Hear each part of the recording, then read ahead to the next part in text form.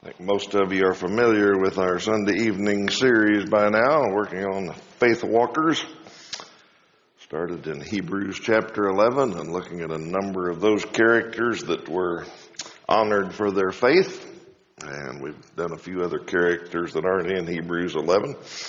But we started last time on Noah, one that's mentioned in Hebrews 11. In fact, we spent the whole time just looking at Hebrews 11 verse 7, where Noah is mentioned in the Hall of Faith. It says, by faith Noah, when warned about things not yet seen, in holy fear built an ark to save his family.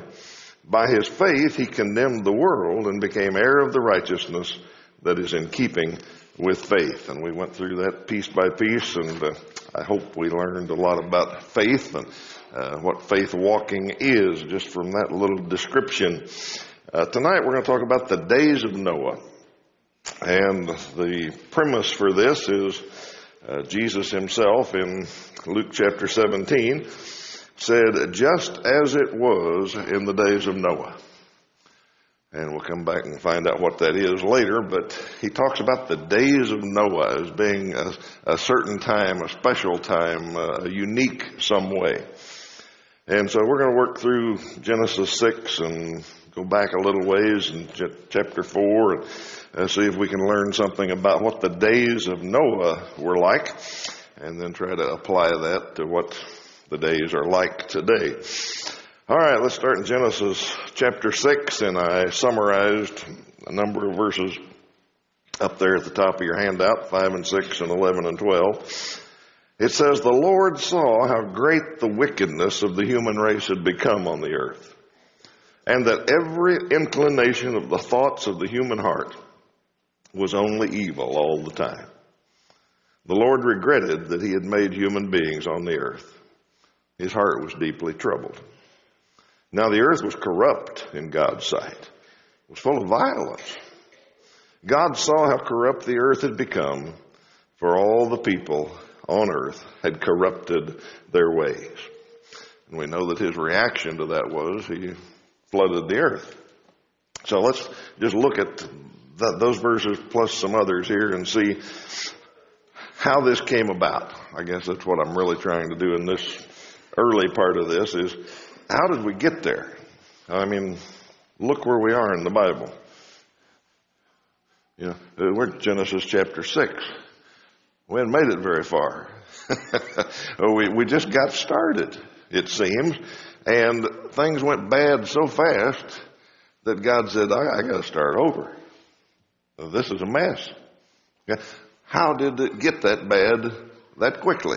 So let's work through that a little bit, see if we can understand it. Things seemed, from a worldly point of view, to be going pretty well. Let's go back to chapter 4.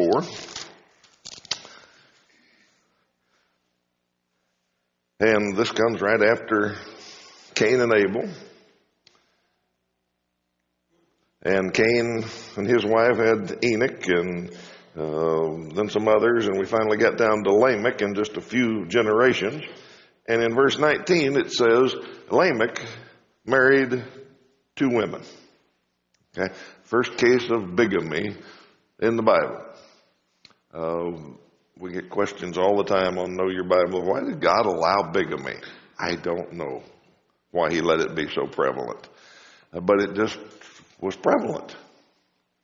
And this is the first case. Lamech, descendant of Cain, had 2 wives, married 2 women. One named Ada and the other Zillah. This guy married everybody from A to Z, I guarantee you. He was something. Actually, there were just 2 of them.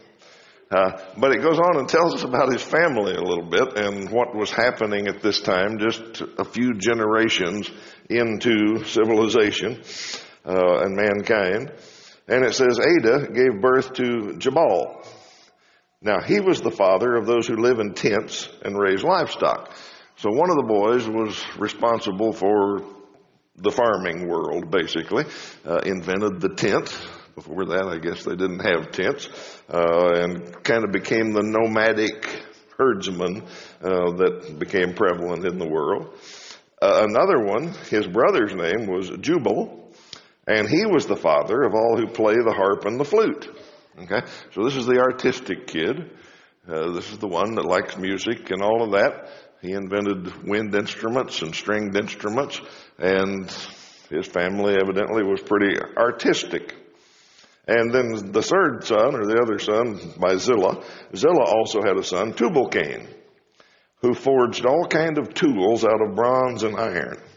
Okay, so Tubal-Cain was the metallurgist. He's the one that figured out how to work bronze and make tools and do all of that. So this is the very start of the world, civilization, where society is progressing, coming right along. We got herdsmen and people living in tents and traveling around, and we got musical instruments and arts, and we got metallurgy, and things are progressing pretty well, it seems. But it starts to break down almost immediately. Okay, look at the first thing that happens. Verse 23, Lamech said to his two wives, Adah and Zillah, listen to me. Wives of Lamech, hear my words. I have killed a man for wounding me, a young man for injuring me. If Cain is avenged 7 times, then Lamech 77 times. Okay? That's all we know about it. We don't know what happened. We don't know why. We don't know why he killed somebody. It may have been in self-defense, may have been completely understandable, but it sounds like a revenge murder. This guy wounded me. He did something to me, and I killed him. I killed him, and I'm going to get away with it, is basically what Lamech says here. So we've got carrying on in his ancestors' tradition. Remember, he came from Cain, and we don't know any details about it, but that's what it sounds like. Okay? So we're starting down that road, and then chapter 5 just gives us kind of a recount of the family tree and counts up all the years and all of that. But then in 6, it gets around to telling us about why the flood came. Now, we're still in that time zone that we were in chapter 4, but it expounds on that, and it says in chapter 6, verse 1, when men began to increase in number on earth, and daughters were born to them, the sons of God saw that the daughters of men were beautiful, and they married any of them they chose. Then the Lord said, my spirit will not contend with man forever, for he's mortal. His days will be 120 years. The Nephilim were on the earth in those days, and also afterward. When the sons of God went to the daughters of men and had children by them, they were the heroes of old, men of renown. All right, now we're going to spend an inordinate amount of time on that because that passage, verses 1 through 4, has all kinds of weird beliefs about it. The sons of God marrying the daughters of men, and the Nephilim being in the earth. Your translation may say there were giants in the earth. Okay, you can listen, you can buy books, you can listen to preachers that tell you that angels came and mated with human women, and the offspring was giants. You can hear some other crazy stories too, but that's one of them. So what does chapter 6, verse 1 through 4 mean? Because it tells us why God flooded us. Okay? It tells us what the problem was that made God grieve. Okay, so we got to figure 1 through 4 out as best we can. And let me see if I can help us with that a little bit. Basically, if you can buy all the books in the world ever written about this passage, you can find 3 explanations. You can probably find a few other real obscure ones, but basically they break down into 3. Number 1 is that angels came down to earth and married human women and had kids, really big kids, okay, giants. So that's a cosmological mixed race, if you will, the angelic race and human race. Okay. Second explanation is, well, it's a religious mixed race thing. The people of Seth, who were godly people in general, the Sethites, married the Cainites. And Cain's family wasn't good, and Seth's family was. So some in the godly family began to marry the ungodly. They were kind of the black sheep of the Seth family, I guess, if they were marrying the Cainites. It's kind of an unequally yoked thing. It would be the sin, if there was, if you want to call it that, of this religious mixing of races. Okay? That's the second idea. The third one that you'll find is that powerful men began to marry common females, commoners. There were aristocrats that were powerful and ran things, and they married or took for themselves any women that they wanted. Anybody they saw was beautiful, they just took them. That's a socially mixed problem, if you want to call it that. Okay, so those are three options. Let's work through them. First, angels and humans. Okay, there's some secular, non-canonical kind of stories about that. You read the book of First Enoch, written about 200 BC, and it tells this story about 200 angels that got to looking at earth and decided those human women are pretty cute. So let's go down there. And 200 of them came down and picked wives and had children, and the children were giants and all that. So you can read that in a few places, because that's what some people have taken this passage to mean. But I don't think that's not only not the best explanation, I don't even think it's possible. Few reasons. Number one, there's nowhere else that mentions anything about that. The Bible doesn't say anything about angels and humans. In fact, the Bible says it's impossible in one sense. Jesus said in Mark 12:25 that angels don't marry. That's not the way angels work. We don't know exactly how angels work, but they aren't in the marrying business. Maybe it's because they don't have a physical body, but they don't marry or give in marriage, Jesus said.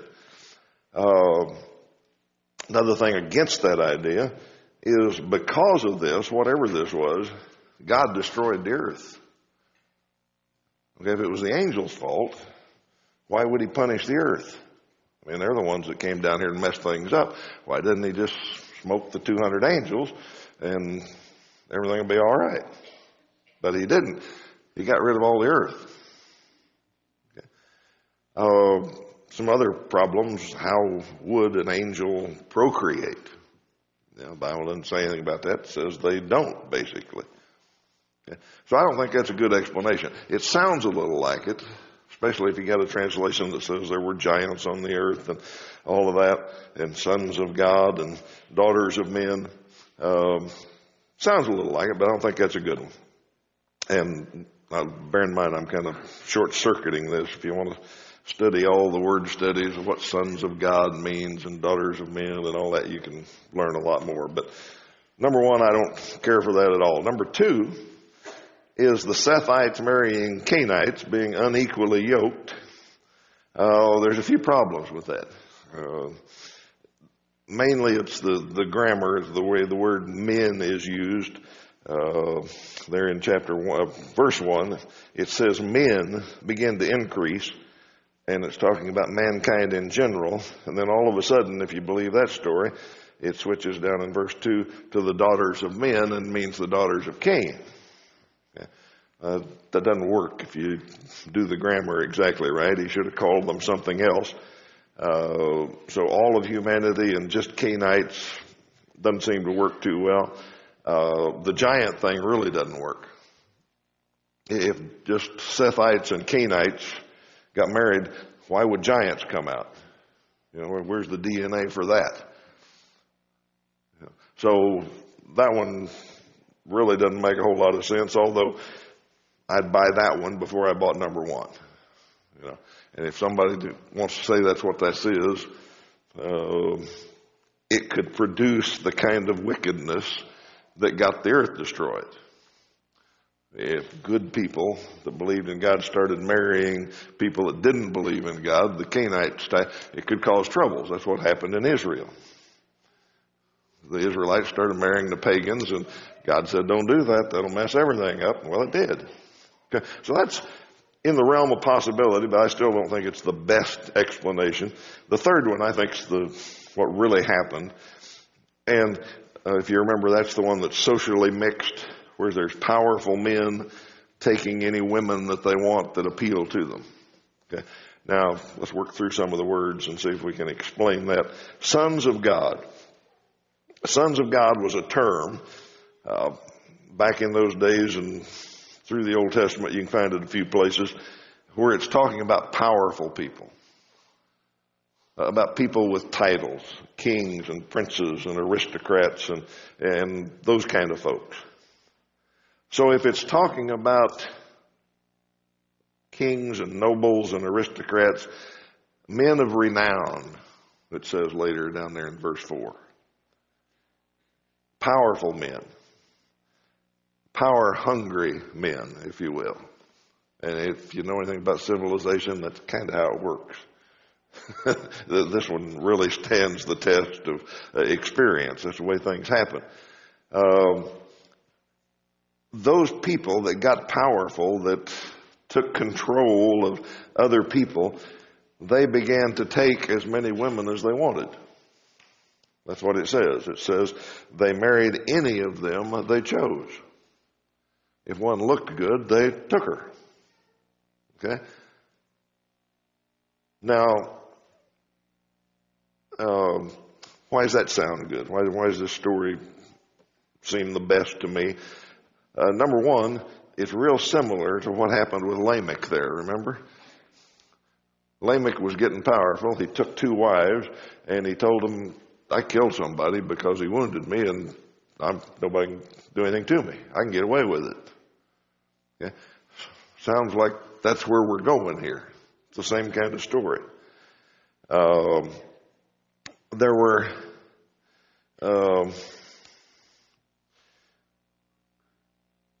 the men of renown, the Nephilim. We need to talk about Nephilim a little bit. Nephilim doesn't really mean giants. Okay. The only other place Nephilim is used is over in Numbers 13:33, and it's really talking about the Anakim. We read about them this morning, or talked about them, the giants that Joshua saw in Canaan. There were giants. There were big people. Well, there's big people today. Just a fluke of nature, a pituitary problem, there's all sorts of reasons that there's big people. Well, Nephilim doesn't particularly refer to them. In Numbers 13:33, it's talking about the Anakim, which was a race of people that seemed to be bigger than other people. But Nephilim here is really not the best word. It really comes from another one, which means a man of valor. And that technically means one who falls. And I think what he's saying is the people that fell on other people, that oppressed other people. It's translated the men of valor, the people with wealth and power and strength. Okay? I don't think it's talking about giants at all. I think it's talking about powerful men. The princes, the aristocrats, the great men of the day that assembled lands and countries and people and oppressed them. And if you know history, that's what happens. That's what men do.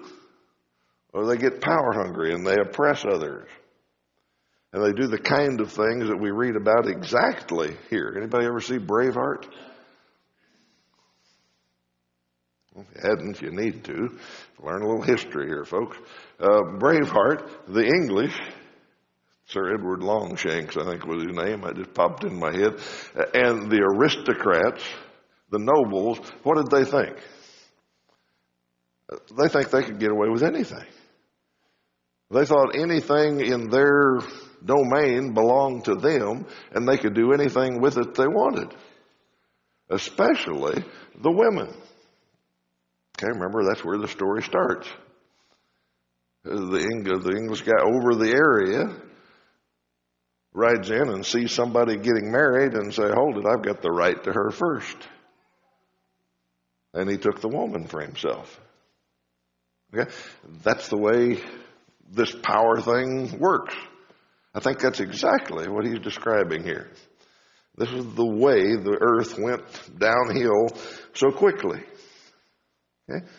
I think the best translation of it, well, let me say something else before we do that. The men of renown, or the Nephilim, or the ones who fall on others, were already there. They weren't the offspring. Okay? Read verse 4. Nephilim were on the earth in those days. And also afterwards. Okay? There were men of renown, powerful men that were on the earth in those days.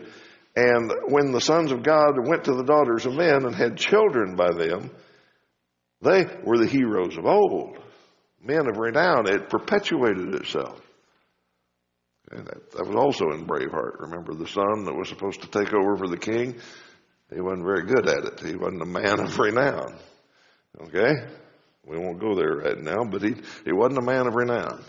Anyhow, the Nephilim were the men of power, the ambitious men, the despots, the autocratic that seized women and power as they wanted. Okay, if that's what this is talking about, look how fast the earth gets wicked. Okay? And that's what happens. That's what happens in civilization, or kind of lack of civilization almost. When a few men think they can run everything and nobody can tell them what to do, they can kill anybody that they want and take any woman that they want, and all that, things descend into a mess real quickly. Okay? So that's the way verse 1 through 4 describes it. And if I'm right, then that's what we're talking about, is powerful men taking as many women as they want, and controlling the earth. Or, if you want to say Canaanites and Sethites, okay with me.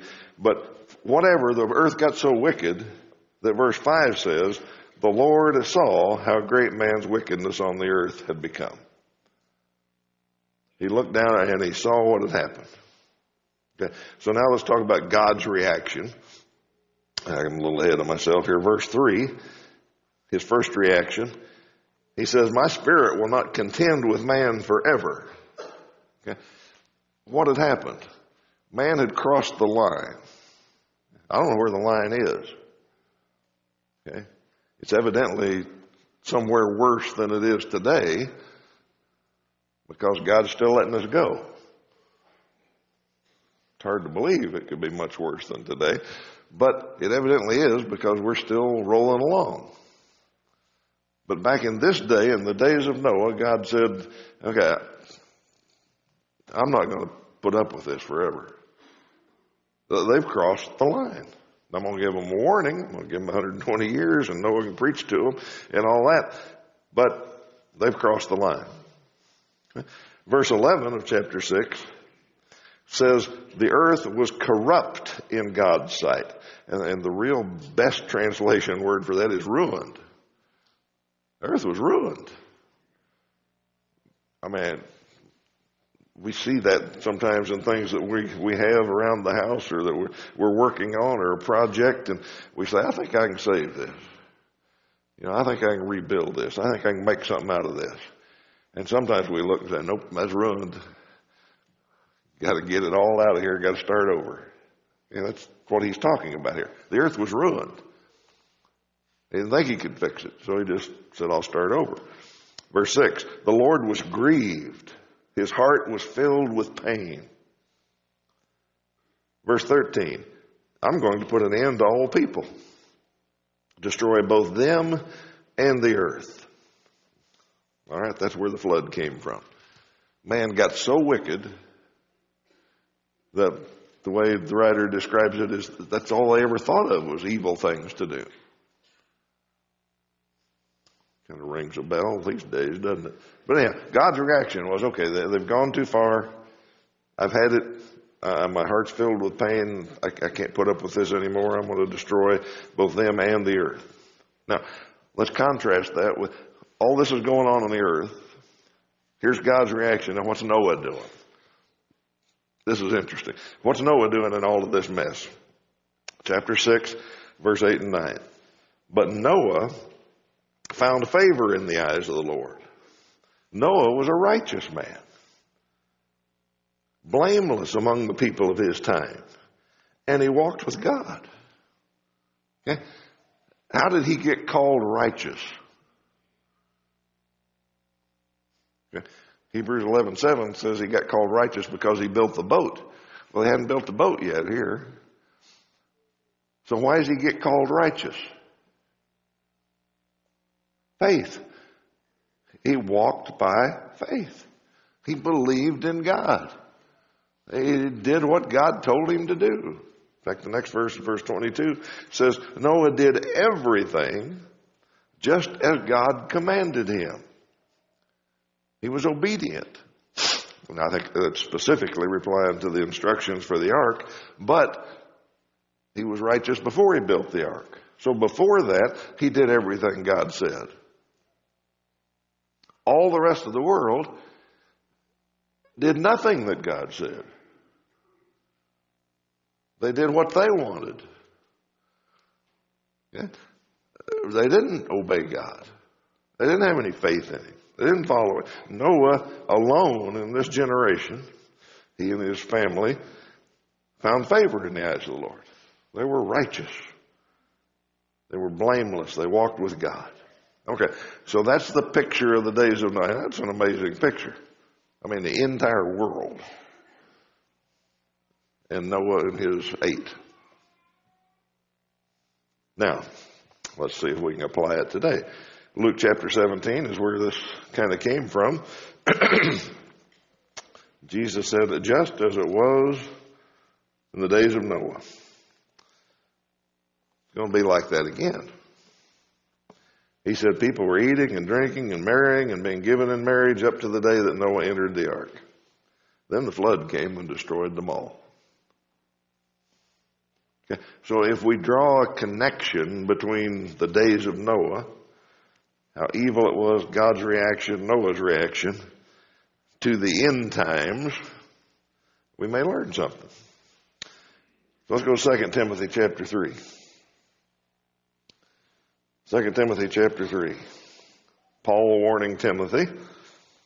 He says, but mark this. There will be terrible times in the last days. People will be lovers of themselves, lovers of money, boastful, proud, abusive, disobedient to their parents, ungrateful, unholy, without love, unforgiving, slanderous, without self-control, brutal, not lovers of the good, treacherous, rash, conceited, lovers of pleasure rather than lovers of God, having a form of godliness, but denying its power, have nothing to do with them. Okay. Paul says in the last days, before the Son of Man comes, it's going to be a terrible time.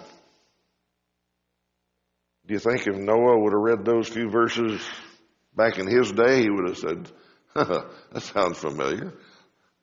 That's what it's like here. That's describing a people that all they think of is evil. They don't have any concern for God, much less obeying God. But they just love themselves. That's the first thing he puts in the list. Okay. Now, the other corresponding thing is, we don't have much detail about it, but Noah worked for 120 years and nobody believed him. We know they mocked him and scoffed at him. They had to. And Jude and Peter say that's what's going to happen in the last days here. Go to Jude chapter 1.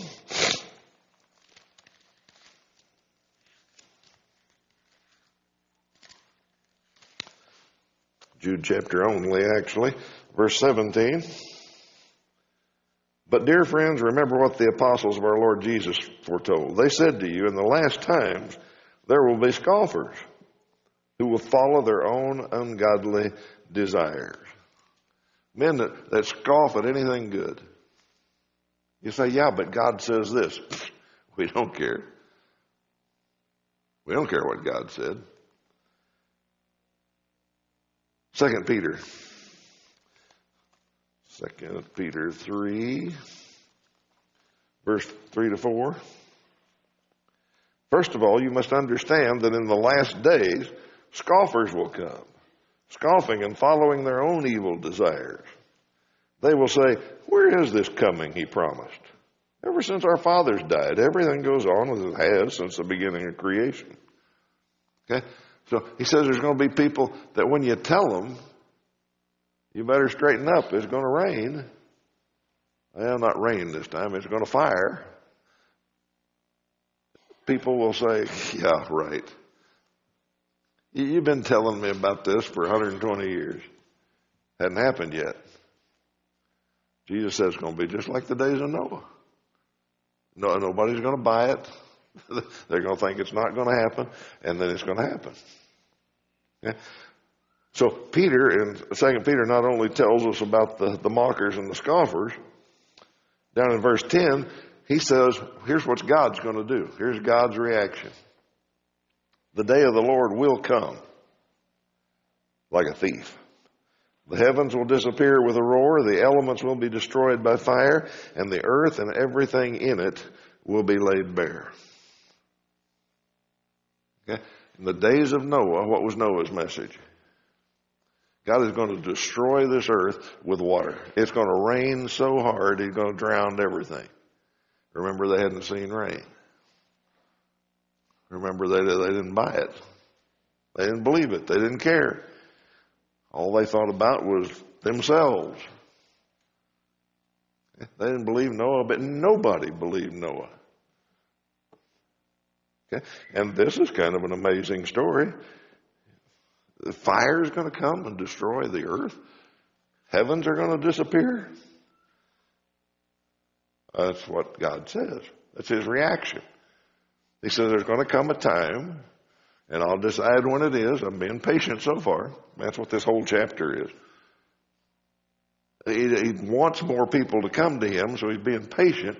But at some point, the scales are going to tip. We're going to cross the line, and he's going to say, that's it. It seems to be getting closer and closer to me, but I don't know. I have no idea how patient he's going to be. But at some point, he's going to do what 2 Peter 3:10 says. Now listen to this. Remember Noah's reaction? Listen to what Peter says. Since everything will be destroyed in this way, what kind of people ought you to be? If this is the truth, if this is what's going to happen, we know Noah's story. Now I'm telling you this story. And if this is what's going to happen, what kind of people ought you to be? You ought to live holy and godly lives as you look forward to the day of God and speed its coming. That day will bring about the destruction of the heavens by fire, and the elements will melt in the heat. But in keeping with the promise, we're looking forward to a new heaven and a new earth, the home of righteousness. You think Noah ever thought, come on and get the rain started? I don't know how long he had the ark ready to go before the rain, but I bet he got tired of preaching. I bet he got tired of everybody else being evil all the time. Come on, let her rain. Come quickly. That's what Peter's saying here. If this is going to happen, and it is, you ought to be living a righteous life, a blameless life. You ought to be walking with God. You ought to be obedient. You ought to be living that kind of life, and you ought to be ready. The days of Noah. A lot of lessons in the days of Noah for us in the days that will come. If you're here this evening and need to respond to the Lord's invitation, we'd be happy to help you put Christ on in baptism or pray with you about some change in your life that you need, whatever you need tonight. Let's stand and sing and come.